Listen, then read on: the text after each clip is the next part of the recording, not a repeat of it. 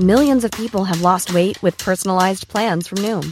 Like Evan, who can't stand salads and still lost 50 pounds. Salads generally for most people are the easy button, right? For me, that wasn't an option. I never really was a salad guy. That's just not who I am. But Noom worked for me. Get your personalized plan today at Noom.com. Real Noom user compensated to provide their story. In 4 weeks, the typical Noom user can expect to lose 1 to 2 pounds per week. Individual results may vary. A lot can happen in 3 years, like a chatbot may be your new best friend. But what won't change? Needing health insurance. United Healthcare Tri-Term Medical Plans, underwritten by Golden Rule Insurance Company, offer flexible, budget-friendly coverage that lasts nearly 3 years in some states. Learn more at UH1.com. Hi, I'm Daniel, founder of Pretty Litter. Cats and cat owners deserve better than any old-fashioned litter. That's why I teamed up with scientists and veterinarians to create Pretty Litter. Its innovative crystal formula has superior odor control and weighs up to 80% less than clay litter. Pretty Litter even monitors health by changing colors to help detect early signs of potential illness. It's the world's smartest kitty litter. Go to prettylitter.com and use code ACAST for 20% off your first order and a free cat toy. Terms and conditions apply. See site for details.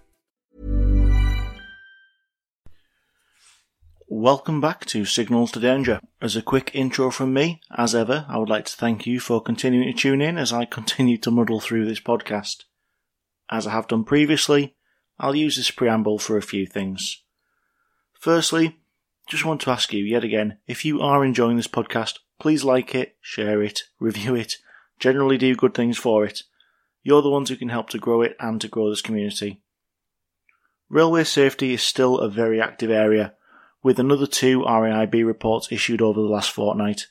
The first was published on the 28th of September, when our last full episode released, and explains the branch's findings into a collision between 2 mobile elevating work platforms in Essex during January of this year.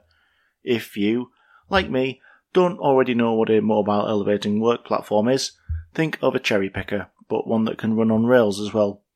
The causes identified for that include an operator who had lost situational awareness and ineffective supervision. Luckily, that incident only resulted in minor injuries to those involved. The second report was somewhat more sombre, issued on the date that I'm writing this episode, the 7th of October. It relates to a fatal accident at Tyseley Depot, near Birmingham, on the 14th of December last year. A driver was sadly killed when he was trapped between 2 trains when another driver tried to couple them. This seems to have been attributed to various procedures having not been followed, with tragic consequences. So, introductions out of the way, let's get started with today's episode. Railways have been, for many years, the great equaliser. All walks of life, all crammed into the same carriages of the same trains on their way to the same city. And as the train pulls slowly into the station, they all gather their belongings and get ready to alight.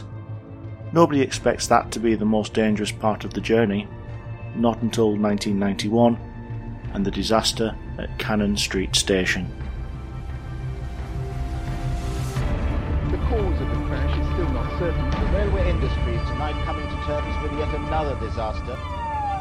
As ambulances ferried away dozens of injured to nearby hospitals, surviving sleeping car coaches and 2 guards vans ploughed across gardens and into 2 houses more than 20 yards from the track. As news of the disaster first broke, there was no place for politics.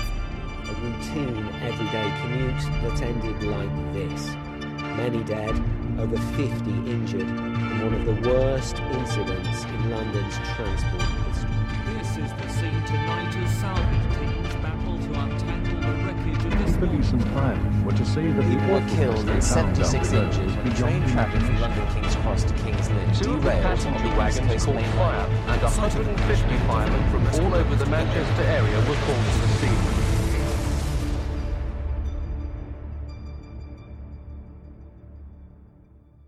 This is Signals to Danger, a podcast where we look at major rail disasters which have occurred in the UK, explain what happened, how the investigation was carried out, and how each of these accidents shaped the industry going forwards. I'm Dan. I work within the rail industry in my day-to-day life, but today I'll be the one taking you through this podcast. As I have done previously, I'd like to start by setting the scene for when this accident occurred.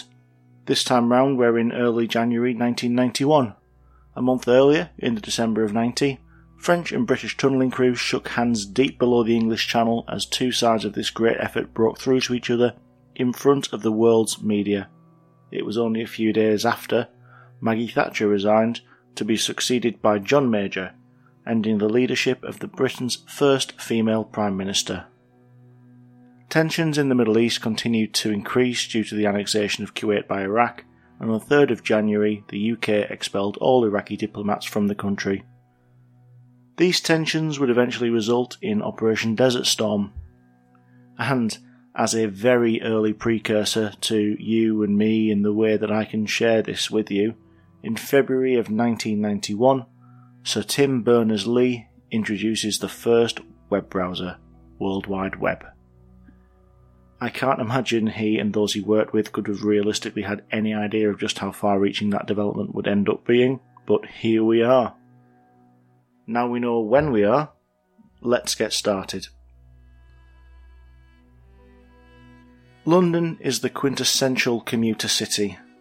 Admittedly, right now is probably not a good time to judge the figures that are involved, but if we go back to the first couple of months this year and the back end of last year, hundreds of thousands of people a day get onto public transport and make their way into the centre from the suburbs and the surrounding counties. This is supported by the quality and quantity of services in and out of the capital, which almost artificially extends the suburbs to well beyond what you would expect to see in other cities.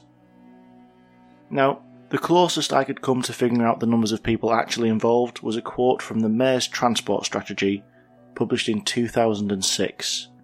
Back then, it was estimated that 400,000 people a day arrived into London's terminus stations by underground lines, and a further 860,000 arrived by surface rail. I think it's fair to say that these numbers will only have increased since that point, and it's not hard to believe when you know that Waterloo, the busiest station in both the city and indeed the country, recorded 94 million exits and entries between April 2018 and March 2019. If you were to grossly oversimplify that, and just divide it by 365 days, that's 258,000 people entering and leaving that one station every day. London's transport network isn't set up like every other city. If you were to say go to York, Leeds, Newcastle, you're likely to find through stations where trains come in from one direction and continue through the city and leave via another, normally with a few bay platforms thrown in for terminating services. London was already fairly developed by the time railways began, and in the years before the Big Four, individual companies came and built their own stations in the capital. For the same reason that the original cut-and-cover tube lines form a circle around the centre of London, these stations almost created a ring of grand termini around the capital. While Waterloo is currently the busiest, each of them sees enormous passenger flows, with 8 of the 10 busiest stations in the country being found in London. Alongside Waterloo, they include Paddington, King's Cross, Euston, Victoria, Liverpool Street. We also have Cannon Street Station. Located on the north bank of the River Thames between Southwark Bridge and London Bridge, the tracks enter the station from a bridge over the river, leading from a triangular junction just outside London Bridge Station. Originally built by the South Eastern Railway, it was envisaged to give them a foothold in the City of London, and it proved successful. Over the years, as more and more commuted in, the station saw a dedicated rush-hour passenger flow. It was so prominent, in fact, that the station wasn't even open at weekends and evenings for a very large part of its life. In fact, at the time of this incident, it was only open Monday to Friday, 5 AM till 8 PM. Cannon Street Station wasn't without its drama either. Over the years, there'd been a few collisions between departing and arriving trains, mostly due to misread signals. One train had collided with bus stops, and the station had even played host to an IRA bomb. In 1976, a commuter train was leaving the station after depositing its passengers when a bomb exploded in one of its carriages. Nobody was killed by the blast, but 8 people in an adjacent train were injured. The station had also seen extensive remodelling over the years, including the creation of an office block over the top of the platforms, with a fairly questionable contract award process, but that's a different story altogether. That potted history of Cannon Street brings us all the way up to 1991. Tuesday the 8th of January was the second day of the first full week after Christmas. As people returned to normality, the trains were starting to fill up again with people from all walks of life. A 1988 BR advert called Night Mail, and if you haven't seen it I would recommend it, summed up this mix better than most. In a stylised extension of W.H. Jordan's 1936 poem, Night Mail, the mix of passengers was summarised as this. Passenger trains full of commuters bound for the office to work in computers, the teacher, the doctor, the actor in farce, the typist, the banker, the judge in first class, reading the Times with a crossword to do, returning at night on the 6:42. While my accent doesn't particularly do the first class rhyming couplet any justice there, it really did sum up the variety of people that would get on these trains day in, day out. At 7:58 in the morning, one of these commuter trains departed from Sevenoaks, a town in Kent to the east of London. The 10-car train was formed of 3 different electric multiple units, 2 4-car Class 415s with a 2-car Class 416 bringing up the rear. The 7:58 was a perfectly timed service for those working in the heart of the city, booked to arrive into Cannon Street just before 9:15 in the morning. A short walk from the station to the underground or office was ideal for the residents of Sevenoaks and the other places this train called on the way. At 8:36, the train departed from London Bridge Station, a major interchange on the south of the river. Nowadays it stands at the base of the Shard skyscraper, but we're about 20 years too early for that now. The train traversed Borough Market Junction and turned north towards the river.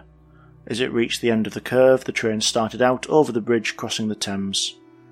Approaching the station, it slowed from 20 miles an hour, before entering the 15 mile an hour restriction for the platforms. At this point, there were 832 people on board the train. As it coasted into the platform, passengers started to stand up, collect their belongings together and get ready to alight. Due to the type of train they were travelling on, they started to do something else as well. The electric multiple units being operated on this day had a door for each set of seats. While they're not supposed to, it was a very common practice for passengers to open these doors as the train came to a stand. It's the same mentality that leads to people fighting on board to get a specific door on the tube so they can get off at the right point on the platform to get just to the station exit or to their connection to another tube train. Seconds saved now is seconds gained later in the day. The train coasted down platform 3, between 10 to 15 miles an hour, with passengers expecting a brake application to bring them to a gentle stand. It never came. Still travelling at around 10 to 15 miles an hour, the leading vehicle of the train collided with the buffer stops at the end of platform 3. A loud bang echoed around the station and dust filled the air. The vehicles of the train had collided end to end and thrown passengers around the compartments, into each other's laps and into luggage racks. Some had even fallen from the doors of the platform as the collision occurred. The worst damage, however, hadn't occurred at the front of the train, as you might expect, but far further back. The 6th vehicle of the train had overridden the 5th. The underframe of the 6th carriage had pushed through the rear wall of the 5th, folding it in and crushing the bank of seats along it. The folding metal had trapped numerous people as the carriages concertinaed together. The alarm was raised almost instantly. Numerous members of station staff witnessed the collision and contacted emergency services before trying to free people from the wreckage and tending to the wounded. The first rescues from an outside source actually came from a nearby building site. More than 80 firefighters and 100 ambulance crew were eventually deployed to the scene of the accident. The focus of the rescue efforts was at the point where the 6th and 5th carriages had overridden each other. Between 10 to 18 people were trapped here, and lifting and cutting equipment was used to free them. By 9:55 in the morning, the majority of casualties had been removed to hospital, and by 12:20 the last person had been freed. There is some footage of the rescue effort available on YouTube. There were news crews on site on the day of the accident. The footage shows you the cramped space that these firefighters and paramedics had to work in, and the difficulties experienced by the injured parties. At this point, it would be prudent to introduce another character of this story, Maurice Graham, the driver of the train. As passengers evacuated, he extricated himself from the cab and found himself in the chaos on the platform. Other people who witnessed him there recounted what he was telling people. One passenger said to the cameras, "The driver got off. He said, the brakes failed. That would explain the reason why the train hadn't seemed to stop in time." All things taken into account, while 15 miles an hour might seem like an incredibly low speed when we take into account some of the accidents we've discussed previously, this accident was not without cost. A shockingly large number of injuries were recorded as a result of the accident. 542 people were injured. 277 of them needed hospitalisation. But the worst part is, 2 lives were also lost.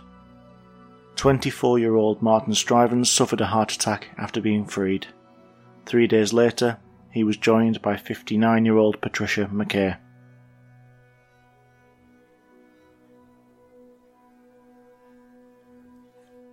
Her Majesty's Rail Inspectorate arrived on scene on the day of the accident. They would be charged with ensuring that the incident was fully investigated and explained so it doesn't happen again. As in every other episode, we need to understand the factors that the investigation was to focus on. First and foremost, why did the train collide with the buffer stops? Had it performed mechanically as it was supposed to, or was the reason the accident had occurred was the brakes hadn't responded to driver Graham's control input? Secondly, if the train was mechanically sound but no braking had occurred, what was the reason for that? Thirdly, why had an accident at such a low speed delivered such an astronomical number of injuries to London's hospitals, let alone the 2 fatalities? And lastly, it was probably important to look at the age and design of the vehicles and see if that contributed to the severity of the accident. To answer the first question, much work needed to be done. We know the account of Mr. Graham, the driver on the platform there in the wreckage, was that the train's brakes had failed. As nice as it would be to instantly take people's word for things like this, there are other inquiries that need to be made to back up those accounts. They started on the very day of the accident, with photographs taken of the driving cab and the control settings by British Transport Police. The brake handle in the cab had been found in the emergency position, and that supports the comments made by the driver. Various other parties, fitters, traction managers and other BR staff who attended the scene also examined the controls and gauges, which told a tale of a braking system which was actually connected up and functioning correctly. All the brake blocks that could be seen were in contact with the wheels, and pressure gauges were consistent with a full application.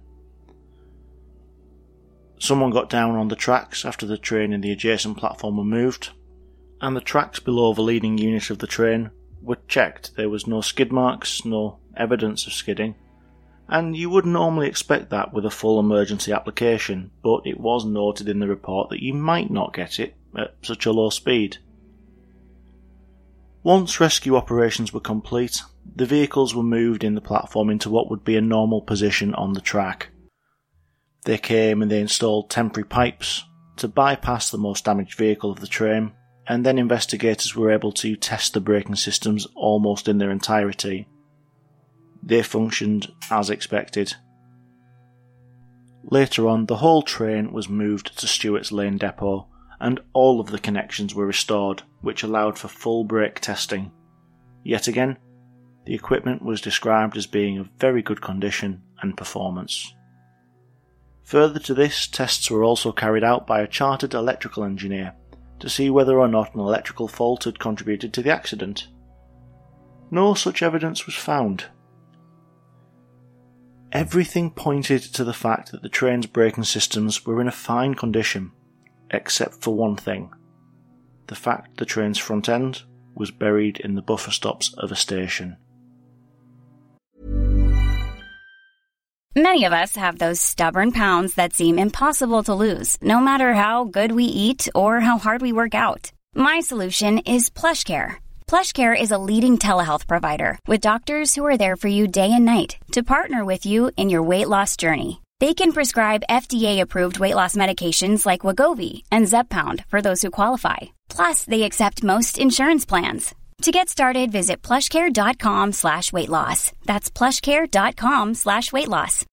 Millions of people have lost weight with personalized plans from Noom. Like Evan, who can't stand salads and still lost 50 pounds. Salads generally for most people are the easy button, right? For me, that wasn't an option. I never really was a salad guy. That's just not who I am. But Noom worked for me. Get your personalized plan today at Noom.com. Real Noom user compensated to provide their story. In 4 weeks, the typical Noom user can expect to lose 1 to 2 pounds per week. Individual results may vary. The next question becomes, if the train was functioning correctly, why had the crash occurred? In terms of the actual inquiry report, we're limited as to the evidence the driver can provide, as he was given legal advice not to give evidence, as it might incriminate him in any future legal proceedings, which you are more than able to interpret yourself. I know I have. But it means that the inquiry report features no evidence provided by Mr. Graham. So we move on to the next question. Were the brakes actually applied on the train as expected? We know the equipment was functioning correctly, so the balance of probability leans heavily towards the fact that they weren't, especially when you corroborate that with the statement of others on the train and on the station at the time. A Mr. Giles, a regular passenger, described the train as slowing on the approach to the station and freewheeling along platform 3. He went on to say that normally at this point he would hear and feel the train's brakes being applied, but on this occasion he hadn't. Despite being asked multiple questions on the matter, he was adamant that after the train passed the first quarter of the platform, he felt no braking. Moments before the impact occurred, he thought to himself that the train was moving a little fast and didn't appear to be slowing. He estimated that speed to be 10 to 12 miles an hour and was thrown from his feet and struck his head on a luggage rack.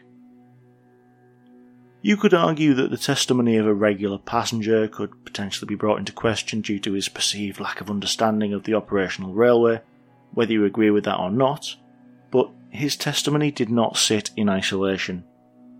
He was joined on the train by many others who gave testimony, including a detective sergeant in the British Transport Police, all who described the train as coasting with no sensation of braking prior to the collision. In fact, the fact that the train hadn't braked appropriately was reflected in testimony provided by railway staff on duty at the station as well.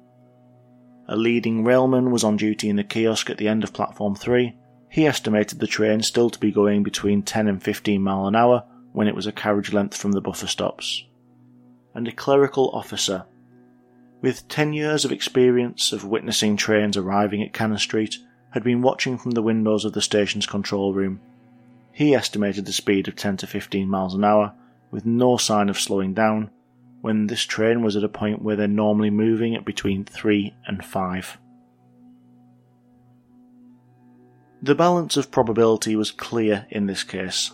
The brakes, despite the comments made on the day by driver Graham, had not failed.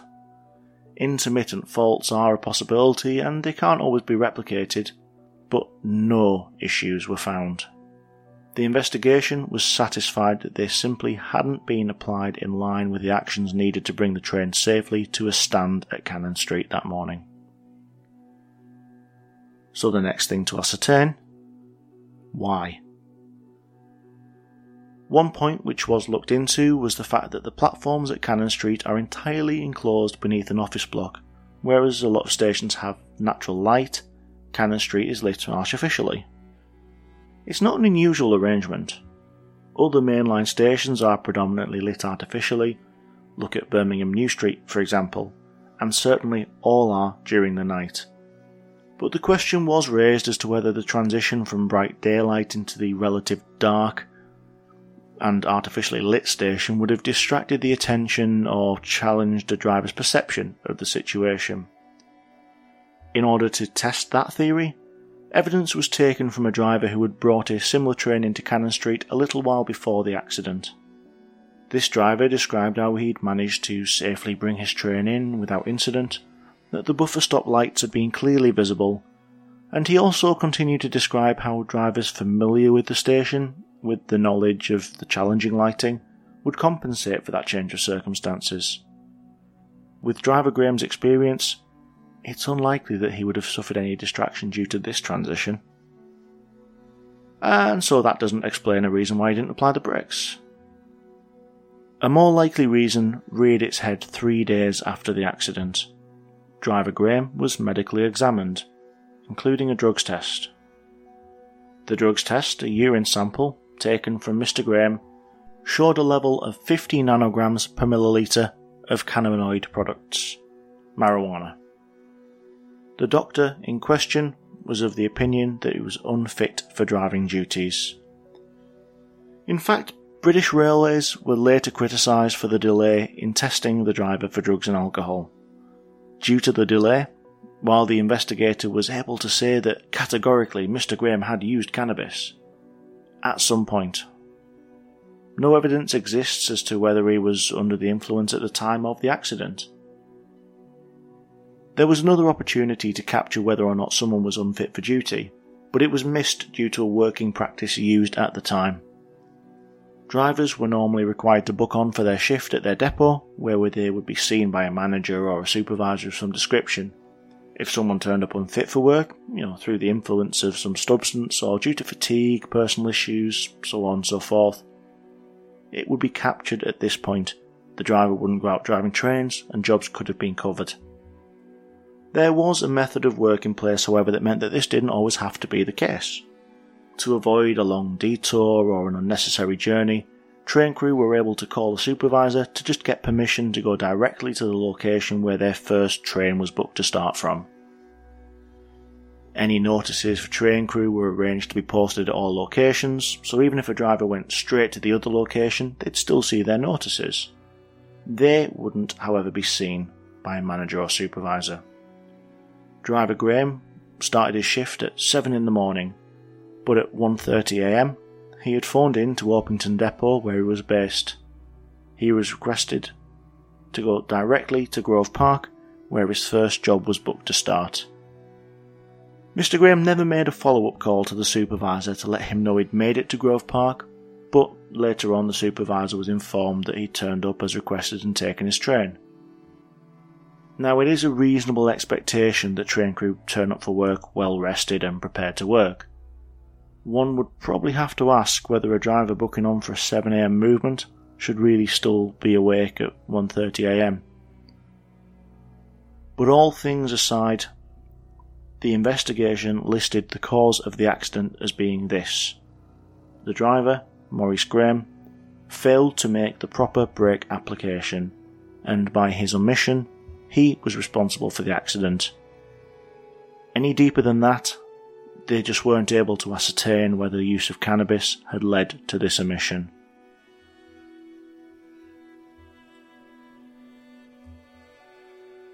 The next thing that needed to be understood was why such a low-speed accident had led to such a large number of injuries being caused. It was only a slow-speed collision as the train approached the station. The main issue with that is that this wasn't just any station. It was the final station on the route, and it was the station pretty much everybody who had boarded that train that morning had wanted to travel to. We've all seen people as they approach their station, and we've probably all been there.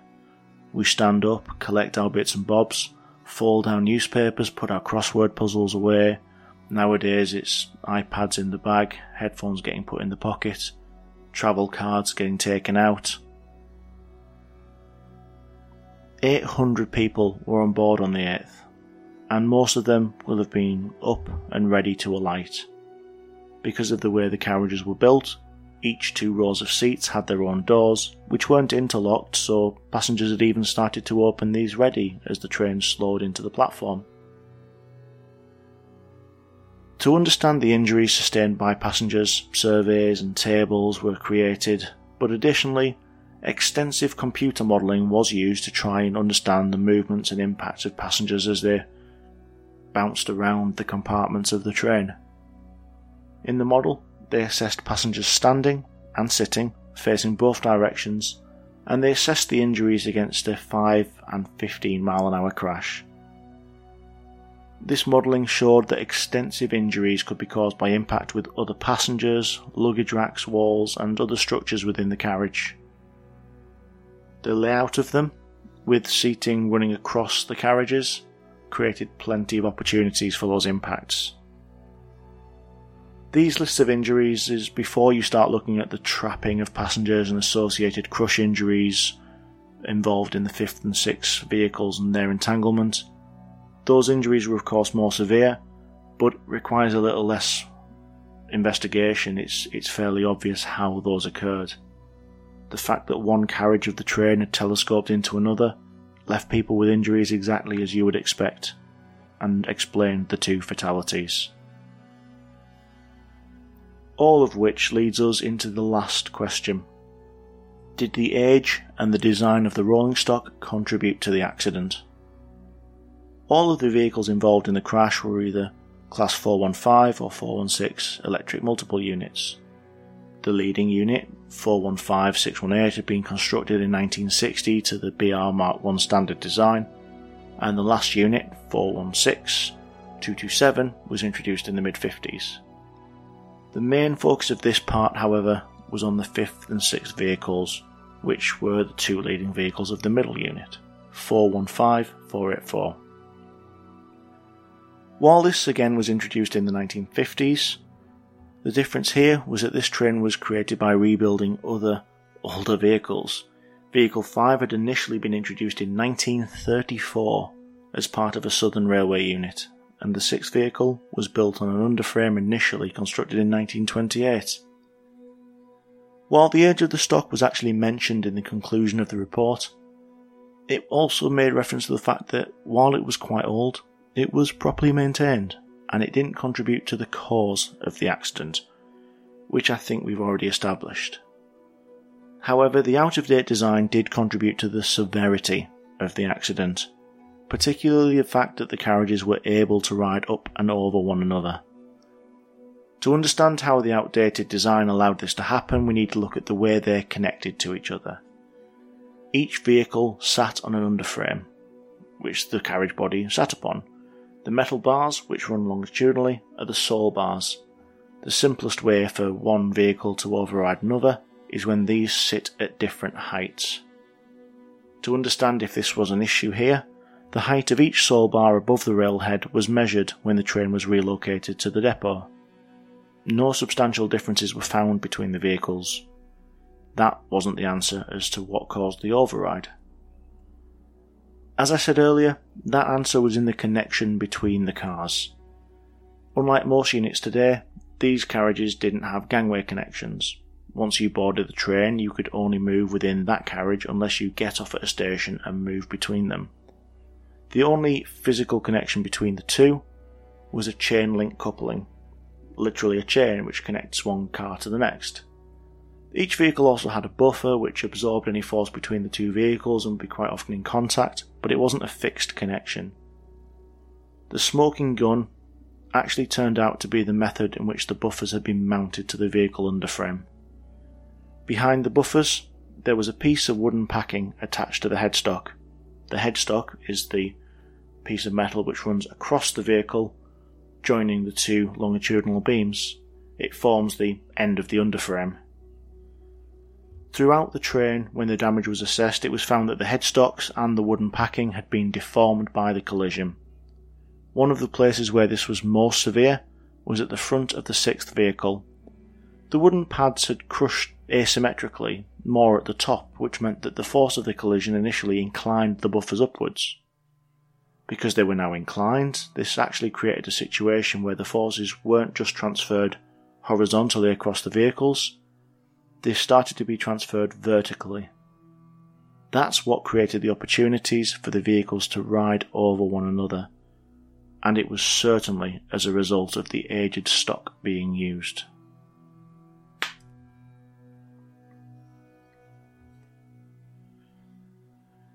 With all of the questions answered, we can now understand what the outcomes were. In 1991, it was illegal for railway staff to be under the influence of alcohol, but incredibly there was no equivalent law for drugs, effectively ruling out any criminal proceedings against Maurice Graham for his proven use of cannabis. The scenario was rectified by the Transport and Works Act 1992. The Act had an entire section devoted to offences involving drink and drugs by railway workers. This Act criminalised being on duty while being over the prescribed limits and introduced police powers which allowed them to take specimens. Not only that, the fact that driver Graham wasn't tested for 3 days shouldn't be able to be replicated now. For-cause testing is enshrined in the safety culture of the railway. If mistakes are made by staff which could have led to an accident, they're taken off the job and drug and alcohol testing is carried out.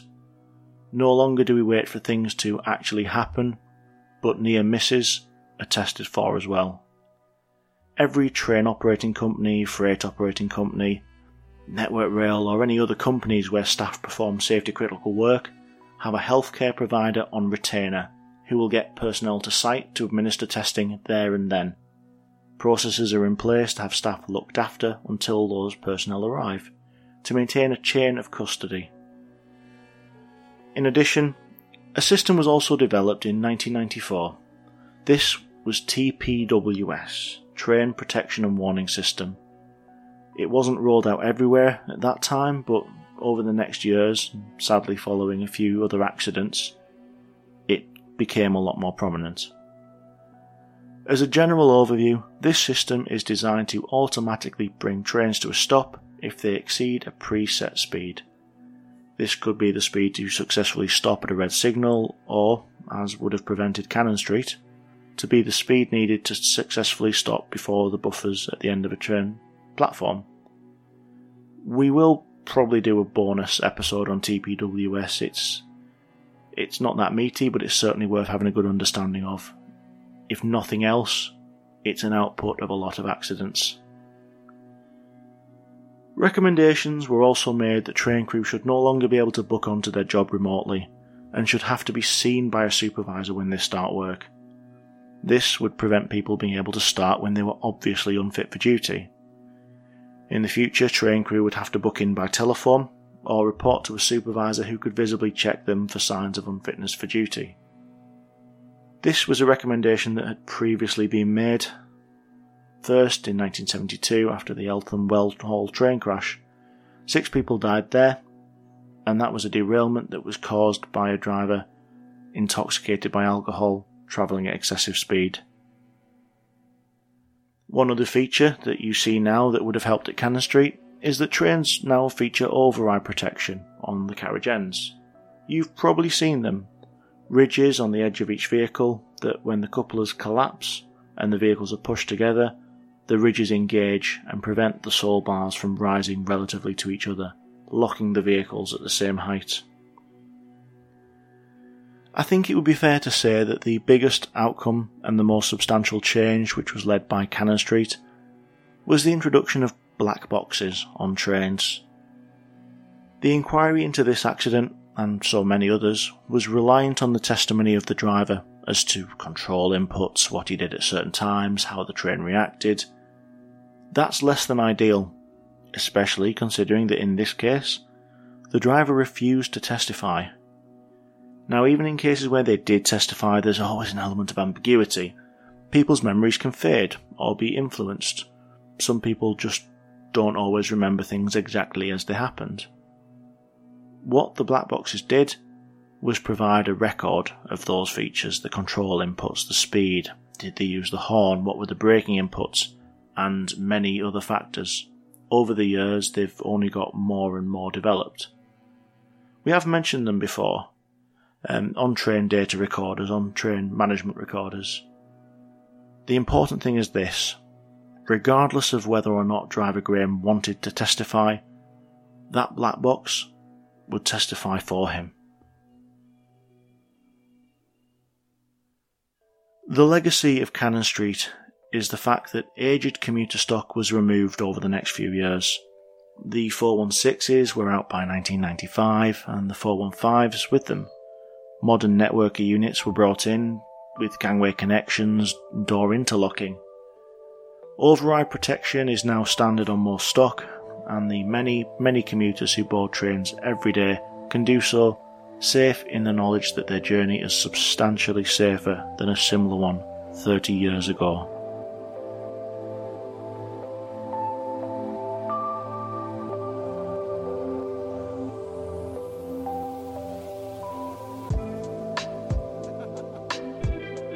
So, once again, thank you for tuning in to Signals to Danger. We are still a fortnightly podcast, and we've been keeping up with that, so that means that the next episode will be released at midnight on the 26th of October. We might sling a bonus episode in like we have done previously, between then and now. Once again, please connect with us on social media. We're on Twitter, we're on Facebook. Share with your friends, your colleagues, anyone you think might be interested. If you want to share anything, drop me a message. The more listeners I can get, again, the more I can look at expanding the podcast. So, till next time, travel safe.